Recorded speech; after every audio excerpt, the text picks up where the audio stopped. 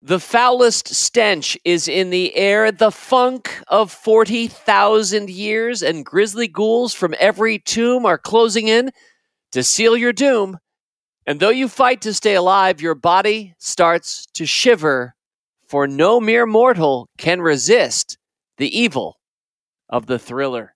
Well, I'm not even going to try to imitate Vincent Price's thrilling, chilling rap at the end of Michael Jackson's iconic song, but just as Michael's team gave Vincent a role to play in his work, we're going to give Michael a role to play in our work this week, because along with my pal, guest star and longtime fool Robert Brokamp, we are going to tell some scary stories, focusing on people who didn't do their wills on this week's podcast. 7 of them, in fact. One of them is a chapter featuring Michael Jackson. Robert is here to scare you and me this scary time of year, scare you into making sure you get that family will done. Maybe it's yours you need to do, or maybe it's your parents', because scary things can and will do happen when you don't tie a bow around your financial life. The evil of the thriller. Indeed, only on this week's Rule Breaker Investing. It's the Rule Breaker Investing Podcast with Motley Fool co-founder David Gardner. Welcome back to Rule Breaker Investing. You know, it was a mailbag item earlier this year. Fergus Cullen, longtime fool and friend of mine. Fergus, you wrote in a heartbreaking story on our mailbag about a young man, I think he was in high school, and his father had tragically died in recent weeks. And instead of being able fully to process and to mourn for his father, which I hope he did, he also had to take over all of the estate management decisions because his father, who was an entrepreneur, I believe, had his own business. His father didn't have a will. And so this young man grew up awfully quickly. He had to. It's not an easy thing for any of us at any stage of our lives, but especially think of that young person. And I remember having Robert Brokamp join me on Rule Breaker Investing that week to speak to the mailbag item. And then afterwards, Bro dropped me a note and he said, I've got some scary stories about people who didn't do their will. And I thought, park it, hold off, wait for October. Come back on this podcast and let's share those stories. And that's exactly what we're doing this week. Now, some of these stories are about really well-known people, and some are about people that you haven't heard of before, but all of them touch us personally. You might find yourself spoken to or touched, for better or for worse, at one or another point during this week's podcast. And I want you to know we're all human. We're all doing the best we can. And I bet a lot of us have a story, a tip, perspective, maybe advice, which is most welcomed this scary month of October, because next week's show is the Rule Breaker Investing Mailbag.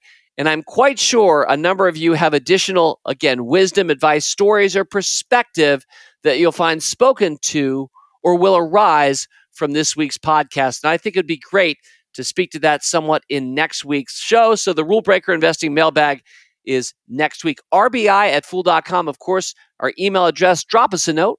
You can also follow us on Twitter at RBI Podcast. Now, if you haven't already, I hope you'll subscribe to this podcast on iTunes or Spotify or Google Play, wherever you listen to podcasts. You can follow us on Twitter. I already mentioned at RBI Podcast. I'm at David G. Fool on Twitter. My guest star this week is at Robert Brokamp. That's with a K, Brokamp on Twitter. Finally, we hope you'll give us a review. Throw me some stars. Let us know how we're doing. I read every comment. Robert Brokamp, welcome back to Rule Breaker Investing. A delight to see you on this scary week. Thank you for having me back, David. I am very happy to be here, even though the topic we're going to discuss is not necessarily a happy topic. It is not, and yet I think that October, it's safe space for us to tell horrific and scary things, stories. I totally agree. And you have brought them. You've brought 7 stories, and a few of these I know, but many I don't. So I'm kind of like the rest of our listeners, pulling up to what normally would be a warm and hospitable campfire, but this time it's kind of terrifying. It's glowing more than burning. It's a little spooky here, and we're about to talk. I want to define one of our terms right up front, because this is not a word I walk around using all the time. Of course, those in the trade, and Robert, you would be one of them, might use the word decedent on a semi-regular basis. But for the most of the rest of us, especially some of our English is not your first language listeners, decedent, very simply, this from dictionary.com, a person who has died. Yeah, it's very simple. And, we're going to be talking about estate planning, which is very legalistic. And decedent is essentially a very legalistic term for someone who died. Before we get deeper into death, Robert, a topic that keeps recurring on this podcast this year, let me just ask you, have you done your own will? I have, and I will say that when I was younger, I just did a regular old online will, which is probably fine if you are not married, don't have kids, your finances are not complicated. More recently, I have done a full-fledged estate plan with a qualified attorney, which is what I think most people really should do. And that includes a will, it includes a trust, it includes healthcare directives, it includes instructions on what my wife and I want to happen in case we're being kept alive by artificial machines or anything like that. And it also includes a whole list of where to find anything anyone would need to find if we pass away. So where are our life insurance policies? Where are our bank accounts? Where do we have all that stuff? And I've named one sister as an executor and another sister as the backup executor, and they know exactly where to find this stuff if something happens to me and my wife. That is great. And I have also done my will. I don't think either of us is bragging about that, but I do feel as if, Robert, we should be exemplars somewhat. I mean, if we're going to talk the talk here, we should be walking the walk, especially you, by the way. So I'm glad you've done this work. I also, with my wife, have used an attorney. We're hoping not to be decedent for some time, and yet one never knows. And that's kind of an underlying story that underlies each of the 7 scary stories we're going to share this week on Rule Breaker Investing. Well, I say without further ado, let's get started, bro. You've named each one of these campy names appropriately enough. And I'm going to ask my talented producer, Rick, to play a scary intro sound to get us in the mood here for Chapter 1, The Ghost of Paisley Park. Well, the decedent in this case, as you might guess, is Prince Rogers Nelson, of course better known by his first name, Prince, who died in 2016 from a fentanyl overdose. And yes, Prince was his first name. He got it from his father, who was a jazz musician and had a stage name of Prince Rogers, and he decided to pass along to his son when Prince was born in 1958. Now, Prince is gone, not forgotten. Paisley Park, that 65,000 square foot complex that served as Prince's home office studio. You can go visit it as a museum. And if you visited on the 5-year anniversary of his death, you could have viewed a small model of Paisley Park that serves as the urn for Prince's ashes. So what was the mistake that Prince made? Well, he didn't do any estate planning whatsoever. No will, no trusts, no notes scrawled out in purple ink. He wasn't married, didn't have any living children. So his one full sibling and 5 half-siblings filed claims to the estate. But hundreds of others came out of the woodwork claiming that they're also Prince's half-siblings or wives or business partners or even children, including a guy who was an inmate in a Colorado jail who said his mom had a one-night stand with Prince in 1976. Oh, my gosh. Eventually, a DNA test proved that he wasn't Prince's son. So let me ask you about this. But first of all, do we know the size of the estate today? Yes, and this was just determined 2 months ago. So again, he died in 2016. It was finally valued at $156 million. Now, do you think that he had any idea himself the size of his fortune at the time? Well, so here's the difficult thing, right? This is why it took so long, because not only did he have property, real estate, stocks, bonds, and stuff like that, but he had his music catalog, including some songs that had not been yet released. So it took a long time to value those, but even to access them, because to actually access some of these masters, the bank that was eventually declared to be the administrator had to drill into his vault because he was the only person with the combination, which gets back to how you need to leave important information to the people who will be your executor administrator, because otherwise they won't be able to access some of this stuff. Well, for each of these 7 stories, Robert, you and I talked about this ahead of time. I think you'll be leading off with The Decedent, a very well-known one in this case, as you already have. Section 2, I think you just spoke to that, is The Mistake. And clearly this was complex in the first place. I mean, when you're an artist and you have the capability of creating value, i.e. an unreleased song, no one really knows how to value that. So how could you even know fully what you have? But clearly it wasn't Prince's job, I don't think, to value his own estate. It was his job to think about it and to think about what he wanted to do with it. Well, his untimely death obviously made for a very difficult time for his family, all of his fans, etc. But here we are, 6 years later, picking up the pieces a little bit if we're his estate team. For each of these, Robert, you've said you're going to bring a lesson. And I love that. Thank you. So for each of our 7 scary stories, there's the lesson, perhaps more than one for some of these. But what is the lesson of the Ghost of Paisley Park? Well, it's really the most fundamental lesson, which is you've got to do some kind of estate planning. And it's really quite shocking how many people die without doing anything. And we're talking about people like Abraham Lincoln, Jimi Hendrix, Martin Luther King, Sonny Bono, Picasso, Buddy Holly, just to name a few. All these people died without doing anything, even a basic will. Without a will, a trust, and all these other documents, the courts decide who gets what, which could take a long time, cost a lot of money. It took more than a year after Prince's death for a court to name his 6 siblings. As I just mentioned, it was just this year that the estate was finally valued. 6 of the 6 siblings that were named as the heirs, 2 of them have died since Prince died. So they weren't even able really to sort of benefit from the estate.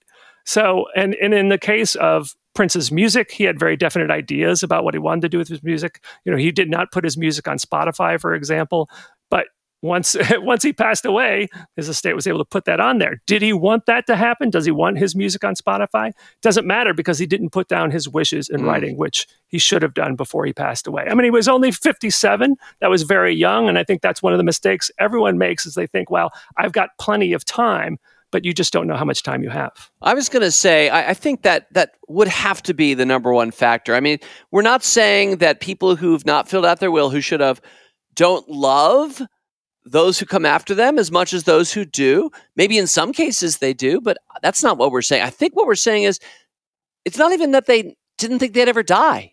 It's just they didn't think it would happen when it did. Yes, they did absolutely. it. They weren't prepared.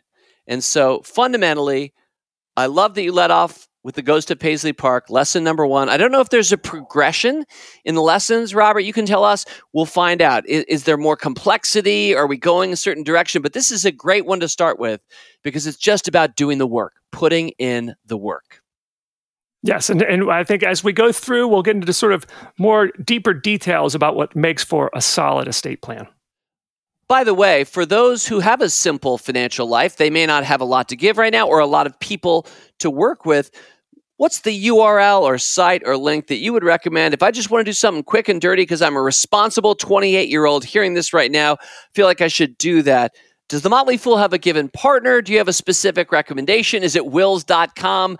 I went through an attorney, so I don't know, but there are a lot of us who are good at rolling up our sleeves and doing stuff ourselves among our Fool membership. So where should I report for duty at the age of 28 if I just want to do it well and fast? My favorite website for anything about legal matters is nolo.com. And nolo.com is a good resource for getting some of these legal documents done on your own. Many employers offer some sort of legal aid or an employee assistance program. And part of that can be a free will or access to will creating software. So that's a good start. But in the end, most people should get qualified legal advice from an attorney who's experienced in estate planning. Many attorneys will say, yes, I'm an attorney, I can write a will, but you really want someone who has experience working with someone in your situation around your wealth level. Maybe you own businesses, so you want to work with attorneys experienced with businesses, real estate, things like that. The more you have, the more it matters. And typically, the older we get, the more we have. So choose your own adventure, dear listener. Let's move on to scary story number 2.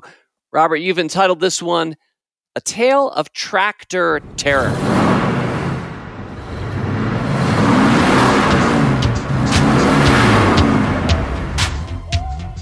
So the decedent in this case was named Cecil George Harris. So he was a farmer in Saskatchewan. He rode out into his fields one day, 1948. At one point, he climbed down from his tractor to do some maintenance. Unfortunately, he accidentally knocked the tractor into gear and got pinned underneath. He was found hours later. He was still alive, but unfortunately, he died the next day at the hospital. That is scary, and that is our decedent. That is our decedent. So what was the mistake he made? But he actually rectified it at the last minute. He didn't have a will, or so people thought. So after Cecil's death, neighbors noticed that there were some words scrawled into the bumper of his tractor. And they read, quote, "In case I die in this mess, I leave all to the wife," signed Cecil George Harris. What? And the court actually accepted it as a valid will. However, because wills have to be filed with the court, the fender had to be removed and kept in the courthouse. And in 1996, it was donated to the University of Saskatchewan College of Law for public display, where it's still there. That is an awesome story. Oh my gosh, what a hero. Yes, and I looked this up. According to the Guinness Book of World Records, it's not the shortest will ever. The shortest will ever was written by a fellow in Germany. It's 2 Czech words, and I'm not going to even try to pronounce them, but it means leave to the wife, leave all to the wife. And he wrote it on the wall next to his bed as he realized he was about to pass away. Oh, wow. All right. Well, a lot of us can maybe guess at a lesson or two, but Robert, what lesson do you see most clearly in the story of Cecil George Harris? Well, so obviously his quick thinking spared his family some difficulties that came from dying without a will at all. Because again, if you don't have the will, the state decides what happens to everything you own. But obviously we shouldn't rely on that, right? We can't rely on being able to know the end is near. So you got to get the will, but as I pointed out, it should include other things. And I think one of the things people have trouble making decisions about, for example, and I don't know if it was in the case of Cecil's situation, but you need to think about what's going to happen to your kids and the assets they're going to inherit. So part of a good estate plan is naming guardians for your kids, and then who will manage their money until they become adults when they can manage the money on their own. So it is much more complex than just a will.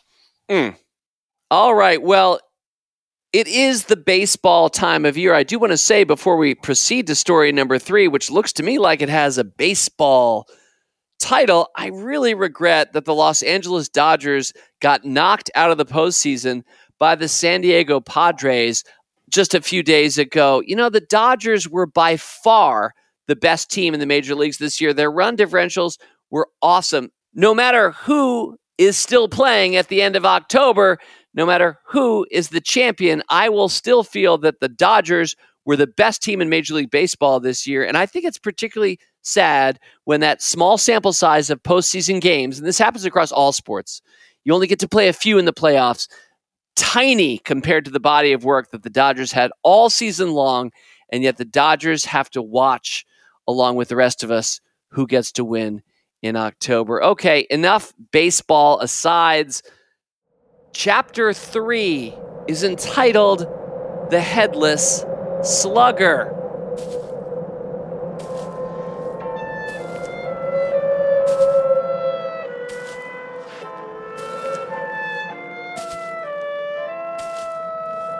Yes, in this case, the decedent is Hall of Fame baseball player Ted Williams, who died in 2002 at the age of 83. Now, he had a will, which stipulated that he wanted to be cremated and his ashes scattered off the coast of Florida.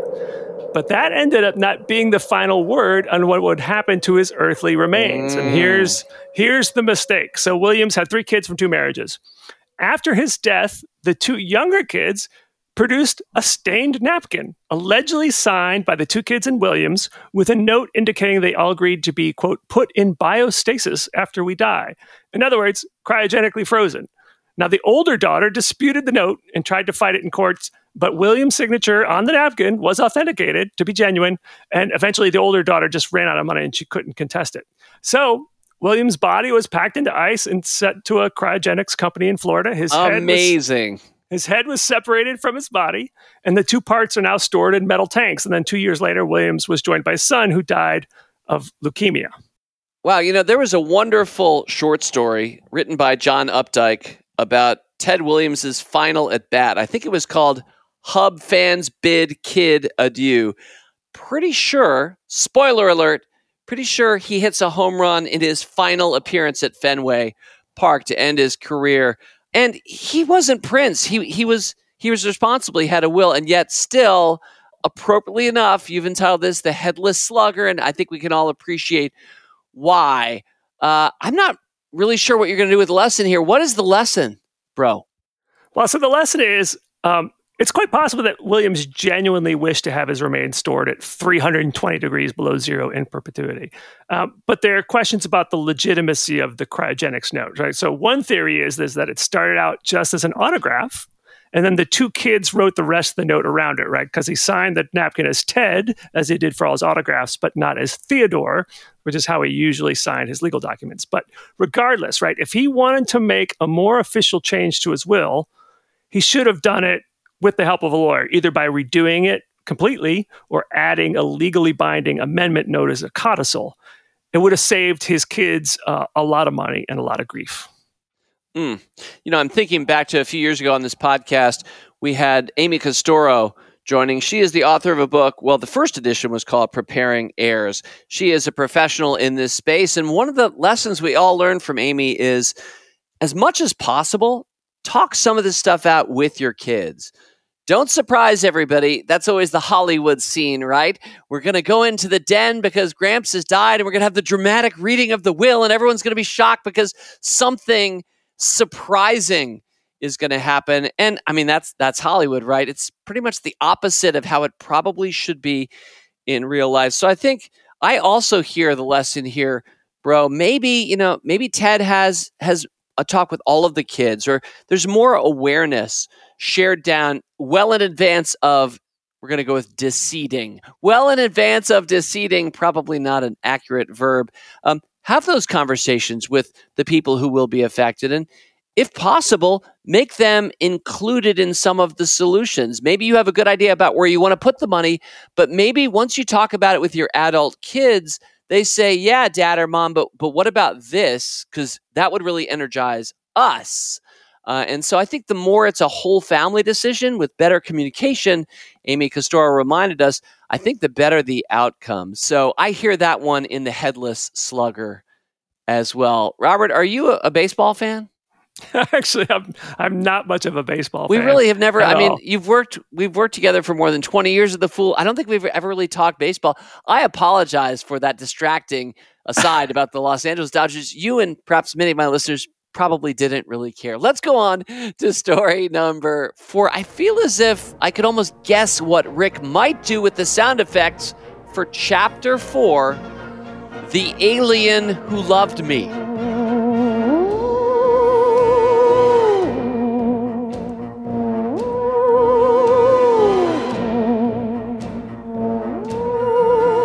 In this case, we're talking about Robin Williams, who, first attained worldwide fame as the goofball Mork from the planet Ork. He died in 2014 while living with his third wife, Susan Schneider Williams. So he actually had a pretty solid estate plan that left most of his wealth to his 3 kids from previous marriages. But his plan also stipulated that his wife would be able to live in their home that they shared and receive money to pay for its maintenance. Once she passes away, it'll then go to his 3 kids. So that's a pretty common arrangement. The mistake was that Williams' estate plan wasn't sufficiently specific about what would happen to everything in the home, which was a cause of contention between the wife and the children. So they reportedly fought over all kinds of items, including furniture, artwork, even clothing, such as Williams' slippers and reportedly even his underwear. And the dispute essentially centered on one question. What counts as Robin Williams memorabilia that should go to the kids, such as his Mork suspenders? And what are sentimental items that his wife could keep? So what happened more than a year after Williams' death, his wife and the kids settled the dispute. The terms are confidential, but in a statement, lawyers for Susan Williams said that Mrs. Williams will be able to keep the few emotional items he requested, such as their wedding gifts, selected clothing, a watch that Robin Williams wore, and that the Williams children will receive the vast majority of the items they demanded, such as more than 50 bikes. I don't know why he needed 50 bikes, over 85 watches, and also apparently Robin Williams had extensive collections of things like comic books and army men. Well, he was a cool guy. Nanu. I assume you're a Robin Williams fan. Who's not a Robin Williams fan? Absolutely. If you're somebody that well known and that famous, I can understand there's got to be a lot more complexity for someone like Robin Williams than for you or for me. And I won't put it past our listeners. We have some amazing and fascinating listeners, but I think most of us have a much simpler life and a simpler plan. Very few things most of us have might be considered or not memorabilia. How do you even categorize something like that? I guess the lawyers know. Yes, and I mean, it really did come down to questions about what that word meant, that actual word. Does memorabilia just relate to anything that was related to his entertainment career, or do sentimental things like pictures count as memorabilia? So that's really what the fight was about. You know, the Latin for the word memorabilia is straight up things to be remembered. I mean, you don't even have to skate very far away from the ice of the etymology of the word to kind of, but then again, it's kind of ambiguous. Objects that are connected to or remind us of past events, I guess, are things to be remembered. There is a lot of complexity. Sometimes common words end up being legalized and sometimes have specialized meanings. What's the lesson? So the lesson here is that when people think of estate planning, they often think like, okay, who's going to inherit my house? Who's going to inherit my car? Who's going to inherit my IRA? But really, some of the biggest fights come down to inheriting stuff that may not have a lot of financial value, but have a lot of sentimental value. Heirlooms, collections, stuff that used to belong to grandma or grandpa, the Christmas tree. So the thing to do here is, and it's related to what you said previously, is if you can, have a discussion with your kids or other heirs beforehand. What do you want to receive? What of my stuff has a lot of sentimental value to you? And be as specific as possible in your estate plan of who's going to inherit what and a system by which all that stuff will be distributed. Because if the kids can't agree, what often happens is then it has to be sold and then the money is distributed. And so what used to be maybe a family heirloom that could have stayed in the family gets forced to be sold, and now nobody gets it. And it's really an important point. And yeah, things like IRAs, these are very numerical. They have account numbers. These are things that are fairly easy to line up. But wow, that conversation about mementos and memorabilia and what do we value, that does seem like such a, that almost feels to me like a good inroad if you have an older parent and this is a touchy subject. You could almost start, rather than say, hey, mom or dad, do you have a will? Maybe you could start with, hey, mom or dad, I was thinking about, what are the 5 things that mean the most to you on this world? And I'm thinking not of your IRA, but of your favorite old pair of shoes. You never really know what mom or dad or gramps is going to be valuing, but that's not a bad way to start the conversation. Robert, I was reading back through Marie Kondo's book recently, The Life-Changing Magic of Tidying Up. Did you ever read the KonMari Method book? Of course. I think we even did a podcast on how to Marie Kondo your money. But yes, I love that you did that on Motley Fool Answers. I maybe I heard that. I did go back and read the book recently, and she actually talks about when cleaning things out, the very last thing she wants you to have to think about emptying your closet of are those mementos and your memorabilia. She's like, start with clothing. Start with stuff that's easy to toss. I mean, not memorabilia clothing, of course, but, things, books.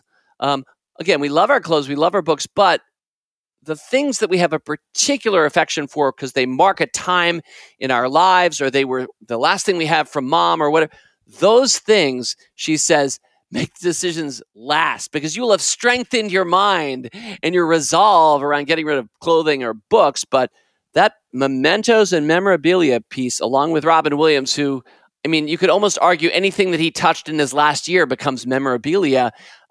It's much, much more complex for him. Anyway, I'm glad that we had this brief meditation on the power of things because I think a lot of us recognize that we don't want to be too materialistic, and often I've heard people say, a better idea for gift giving is give experiences. That's almost a cliche these days. Don't give stuff. But let's go back on the side of stuff briefly and say stuff does matter. And that's a key lesson here in The Alien Who Loved Me. So thank you for Chapter 4, Robert. Before we move on to Chapter 5, how can I not bring this up? You are a champion Halloween costume genius. I'm not going to brag too much in your behalf, Robert, but you have been featured for one of the outfits you had at the Motley Fool headquarters some years ago in the Washington Post in their story the day after Halloween. This is legend, the stuff of bro around Fool HQ. Now, I know not as many of us are going to offices these days. Are you still dressing up this year? That's a good question. It really depends on what the Fool does. I mean, as you know, we don't have to go into the office anymore, but some of us still do. And if there is a costume gathering on Halloween on a Monday this year, then I'll probably come up with something. Well, that would be awesome. I will say this. I heard about a taco party at Fool HQ today, and people were popping. Yes. So maybe that's not just true of Fool HQ, but some other offices these days. I am a fan, as admittedly, as little as I've been to our office in recent months, I am a huge fan of congregating. And food often brings us together. And some of my favorite food is candy that's given out at Halloween. Anyway, maybe see ya on that Monday, bro. Let's move on to chapter number 5. You've entitled this Night of the Living Document. So in this case, the decedent was a fellow by the name of William Kennedy. So he worked for DuPont and participated in the company's retirement plan. He was married to a woman named Liv, but they got divorced in 1994. And in the divorce agreement, Liv waived her rights to his retirement plan. Several years later, William Kennedy died, and his daughter expects to inherit the retirement plan. Unfortunately, while they were married, William had designated Liv as the beneficiary of his retirement plan. Totally makes sense, right? Yeah. After the divorce, he didn't fill out the form to change that beneficiary designation. So the administrator of the plan sent the ex-wife the check. His daughter challenged it all the way to the highest court in the land, but to no avail. In 2009, the Supreme Court decided in Liv's favor, and she got to keep the $400,000. Why is that story scary? Well, so this is something that almost all of us have done, filled out some sort of beneficiary designation. It could be our retirement account. It could be a life insurance policy. We may have designated some other investment or bank account as transfer in death and payable on death. And we may name our spouse. We may name our kids as backup. But then things change. Right? You no longer are married, or maybe someone has passed away. Maybe you have a kid that you're going to leave an account to, but they're a spendthrift, and you find out later that maybe you shouldn't leave money to that kid. But you have to update it because the law is very fuzzy on this, and that you could even say in your will, "I want all my money to go to this person," but then the beneficiary designation had not been updated, so someone else is going to get that money. I'm thinking a little bit about memory here at this point. I mean, you could argue that William Kennedy, it was a failure of his memory. Some of us are simply absent-minded throughout our lives. Some of us, I'm going to include myself here, feel like our memory isn't as good as it was 10 years ago or 30 years ago. And I'm worried my memory might not be too great in another 20 or 30 years. Are there some compensatory things that either the law forgives, or more importantly, are there some processes that we might want to put into place so that whether we're talking about ourselves or an older parent we're taking care of, their failing memory doesn't cause them not to sign all the forms that need to be signed? I think you just have to build in the habit of annually reviewing your estate plan. Really? Annually? We have to review our estate plans. That's scary. Annually? Well, because I think you have to build in the habit. Because if you don't, you just don't think to do it. Are you saying ABD, always be deceding? Is that what you're saying? I would say always. What is the Latin phrase from the Stoics? Memento Mori. Yes, memento mori.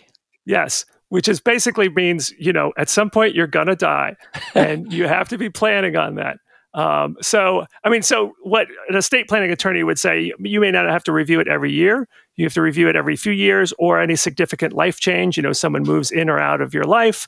You move to a different state because estate planning laws are dictated by the state. But I think you got to get into the habit of it. And I will add to this, and we'll make this the lesson too, because we've talked about the lesson and that you have to update beneficiary forms. It's also a good idea to print them out and to include them with all your other documents, because there have been actual stories, real life stories, of a big name financial services firm losing beneficiary designations. So you cannot rely on Schwab, Vanguard, Fidelity, or whomever to have it on file. You should print it out and include it with all your documents. Wow. So for some of us, self-included, who felt going into this episode, well, these won't be so scary, these stories, because, I've done this. A little bit of a pat on the back.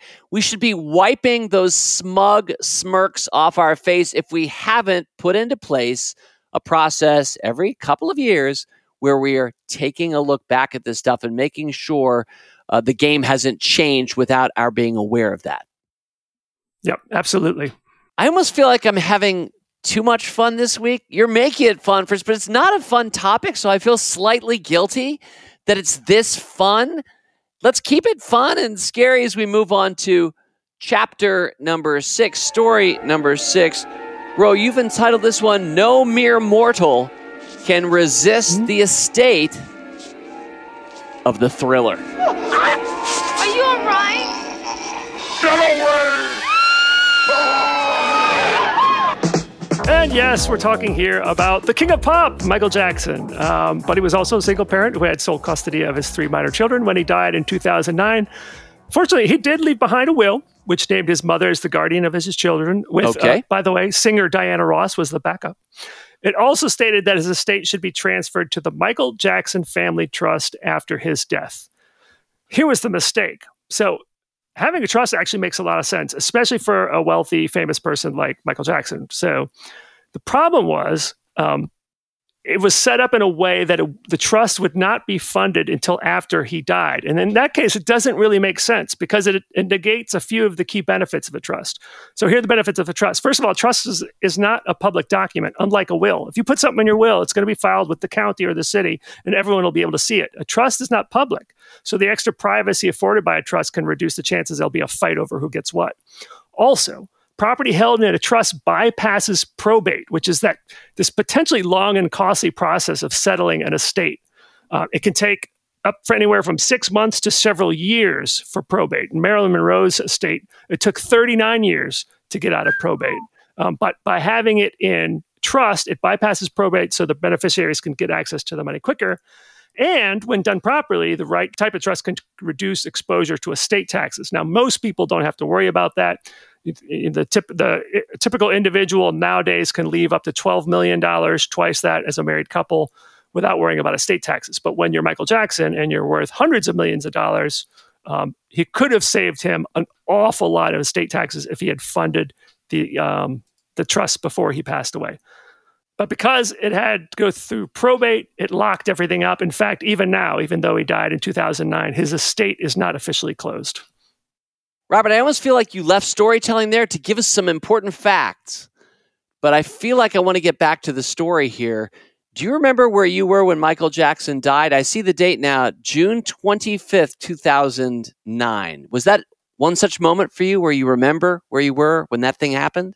I was working at the Motley Fool, and I was in the office, and I was refreshing my computer every half hour to an hour to get the most recent information on it. And yeah, especially for people of our age, David. You and I are about the same age, and we grew up in the time of when we were young, it was the Jackson 5, and then when we were in high school, it was Michael Jackson and Thriller. So yeah, definitely a big part of us 80s kids. Absolutely. Now, my memory is a little bit more blurry, but the record will show it was a Thursday, so it was indeed a day at the office. I do keep every day on my calendar so I can literally go back and see. I was actually driving over to the post office for passports. I don't even remember where we were headed. I went to a Washington Nationals game that night. But yeah, I think Michael Jackson's death, for a lot of people who are 50-something, I remember the TV show, the Jackson, and a huge part of pop culture really throughout our childhood and adult lives included Michael Jackson. Robert, what's the lesson that you see in this one? So I would say, first of all, most people should consider trusts. And many attorneys strongly argue that it's better to transfer assets via trust as opposed to a will, for all the benefits I talked about. That said, they are more complicated and they're definitely more expensive. So I sometimes see situations where trusts are recommended where they're probably not necessary. Okay. But that said, they should be considered probably by the vast majority of people listening to this podcast. But you got to make sure you get the right kind, and you actually have to transfer property to it. Otherwise, it's not going to provide the benefits that you want. And it really gets to a larger point. And that is, once you've worked with an estate planning attorney, when you leave that office, you're going to leave with some sort of to-do list and probably with a good 10 to 15 items. And you got to make sure you get those done if you want your estate plan to work as intended. So much of this comes down to the legal advice. Neither Robert Brokamp nor David Gardner is a lawyer or wills and estates professional. We don't even try to play one on TV, let alone this podcast. But it does strike me that for a lot of us, a question we might have, Robert, is how do I find somebody I can trust? Or like, who's the good lawyer that really knows wills and estates or how to set up a trust versus somebody, and if I'm not a legal professional, maybe I can't discern as well the good ones from the bad ones. Do you have any process or tip for me on my search to find the good ones? It's a tough one, and you have to start with the tried and true, getting referrals, and ideally from professionals you trust. So if you have an accountant that you work with and a financial advisor that you work with, they ideally will have some people they can recommend. And then a final resource is the website of the American College of Trust and Estate Counsel. So this is a collection of lawyers who are experienced in estate planning, but I like the website too because it has lots of good educational material. So if you want to learn anything about estate planning, go to the website, but then they have a part of the website that's basically find an estate planning attorney in your area. You enter your zip code and you see who's in your town or city. All right. And I know you're going to give us a simple URL because you just said something like the American College of and I don't want to type that into my browser bar. So what's the quick, easy URL? Ready? It's actec.org. Oh, like Aztec, but actec.org. That's it. You could also ask people that you know who are in your same situation. Someone who is, let's say you own a business. You've talked to other business owners because that does require a certain amount of specialization to do the estate planning for business owners. And indeed, I've basically used that same process myself. I do have a trust and I do feel good about it. And it was well done by people that I respect and know. And yes, referrals often do come through professionals. And the obvious type of professional to get a referral from would be a financial professional, as you mentioned, perhaps an accountant that you like and respect, maybe a university friend or something back in the day. They can point you in the direction of somebody who's good at wills and estates. But failing that, I would even say if next time you go to the doctor, probably doctors or people who earn more than the average American or more than the average earthling, these might not be your first resort, but if you have no other resort, that's not a bad way to go either. People that are higher net worth that you know that probably have had this work done and probably sought out somebody who is good at doing it, those are good questions you can ask as well. Before we go to our final story this week, a quick reminder, next week is our mailbag. RBI@fool.com is our email address. Would love to hear stories and perspectives, of course, about any of the podcasts we did this month. But in particular, I can imagine this one might, scare up a good story or two. Well, it's been a pretty scary week, and I don't know if you've saved the scariest for last. Have you? No, I think this one is a little less scary. Good. So we're past the jump scares in this week's podcast. There are no jump scares in this story.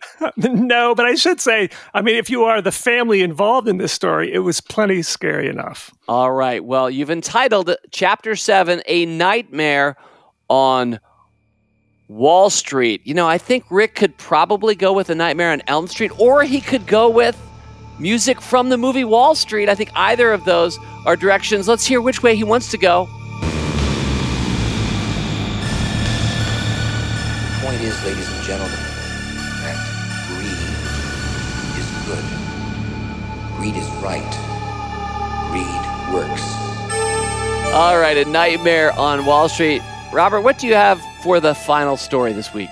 So this is the story of a fellow named Max Hopper, who was a pioneer of reservation systems for American Airlines. That technology eventually became part of the Sabre Group, which some of us are familiar with. Oh, he pioneered the reservation system. Yep. Sabre, yeah. That was pretty big back in the day. Yes. So he was pre-internet. Very successful. Yes. Although eventually jumped to the internet. Definitely. Yeah. But this man knew logistics and technology. Yes.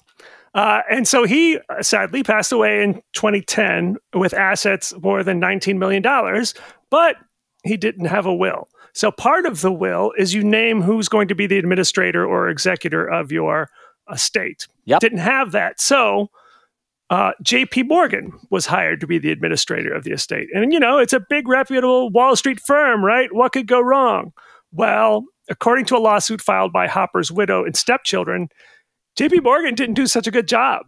According to a statement from the family's lawyer, the bank took years to release basic interest in art, furnishings, jewelry, and notably, Mr. Hopper's collection of 6,700 golf putters and 900 bottles of wine. So, yeah, that's a lot of golf putters. I don't even know where you store all those. Why? I don't know. Anyways, in 2017, so this is 7 years after Mr. Hopper passed away, the jury sided with the family and ordered J.P. Morgan to pay them more than $4 billion. Yes, that's billion with a B. Why an amount that was so much larger than Hopper's $19 million estate? Well, jurors were instructed to consider J.P. Morgan's net worth, which at the time was over $300 billion. It was the largest judgment awarded in all of America in 2017. However, a later court knocked that down to a measly $7 million. Wow. What a story. A lot of us do trust the big financial brands, and JP Morgan, has earned more trust than not over the years, but it is a reminder that the choices that we make, especially for those executors in our lives as we decede, matter. Robert, would you like to, do you have an executor? How could you not if you have a will? Does that person know that they are the executor? Yes, it's my sister-in-law who is extremely detail-oriented, which gets to part of the lesson of this. But also she lives in this state. And it is much easier to be the executor of someone's estate if you live in that state. It's not impossible if you live out of state, but it's much easier. You often have to go to the courthouse and just do basically a lot of nitty-gritty details that are not much fun. By the way, if you are named executor, that doesn't mean you have to do all the work. You can actually hire some people to do it, and it's paid from the estate. And actually, you can pay yourself. And that varies from each county and state how much is reasonable compensation. Yeah. But the thing, part of it too here is you want someone who cares about you and your stuff to make sure that your estate is settled. You can hire a big bank to be your administrator, but are they going to care as much about you and your legacy as someone who loves you? Probably not. And is that the lesson? That is the lesson. You really have to choose wisely when it comes to who you appoint as your executor. It can be very time-consuming, very detail-oriented. I'm the executor of my father-in-law's estate. It's been open now for over 2 years because, unfortunately, he didn't pay his taxes, and we can't settle the estate until we pay the taxes. But to pay the taxes, we got to get his tax transcripts, and there's not enough people working at the IRS to get us the transcripts. Oh my God. Long story. But anyways, the point being is that's the type of nitty-gritty you got to deal with. And you need someone who has the skills to do that. And we all know people in our lives who would be good at that, and maybe people that we wouldn't be so good at that. And you kind of factor that into your decision. Are you paying yourself? I think you should be paying yourself some for that work. There might not be much left over, though. No, the honest truth is the whole value of his estate, including his house, was $40,000. So there just was not much there. And I feel like given the size of the estate, I think it's just better to distribute it to obviously my wife and then the other 3 siblings. Well, honorable of you to see it all the way through, which it sounds like you are. And while you didn't include that as one of your scary stories, and that's not quite as scary as any of the 7 stories, that's a little bit of a scary story. And so, word to the wise. Robert, do you have any collections of things, surprisingly large collections of odds and ends in your life? I don't, not surprisingly large. I still have all of my albums from when I was a kid, and there's some original Beatles albums in there. So there probably are some things that are pretty, valuable there. When you say all of your albums, how many roughly? 200, 300 or so. I converted over to tapes and 8-tracks pretty soon, or early in life, so I don't have an extensive album collection. But regardless, it's there, and it's old, and it's probably worth something. By the way, I have some original Weird Al albums, which I'm sure are worth loads of money at this point. How about you? What are your collections, David? Well, I have a spreadsheet of my 870 board games that are in my house. So holy shaving cream. I mean, that's they're both heavier than albums, and there's more of them. But I think my family is already well aware of this, and I won't be surprising anybody when I decede with lots of games to take or give away. So, well, Robert, you've been so generous with your time. I love all 7 of the stories, each of them scary in its own way. I love your mix of well-known people and then people that we've never heard of before. We're all human. That means we're all mortal. And for those of us who have at least something, it's such a gift to those who come after you, not just to think about it and plan for it, but actually to follow through with the plans, enact, sign the documents, and to your point earlier, bro, update those signatures every couple of years. Any concluding thoughts before we get ready a little bit later this month for Halloween? I'll just highlight something that you brought up earlier, and then when I think of my own situation with my father-in-law, I mean, I knew I was the executor of his estate, and I knew that it was near the end of his life. He was 95 when he passed away. And I wish I had talked to him more about his estate. He was a very private person, especially when it came to money. I think there might have been a little bit of shame over the lack of money that he had. But I wish I had taken the time to speak with him beforehand, and it would have saved a lot of the heartache that we have now that this money is just tied up. So I would encourage everybody to do that. I mean, the holidays are coming up. I don't necessarily think you should sit around the Thanksgiving table and everyone talk about their estate plan, but you might have the opportunity to be around relatives. And one of the ways you can begin the discussion at some point over the holidays or some other time is just say what you've done. I have done this. This is where you will find my stuff. This is the attorney to contact. What have you done and how can I help? Great advice. Let's talk about death over dinner, sometimes Thanksgiving dinner, maybe not Thanksgiving dinner to Bro's point.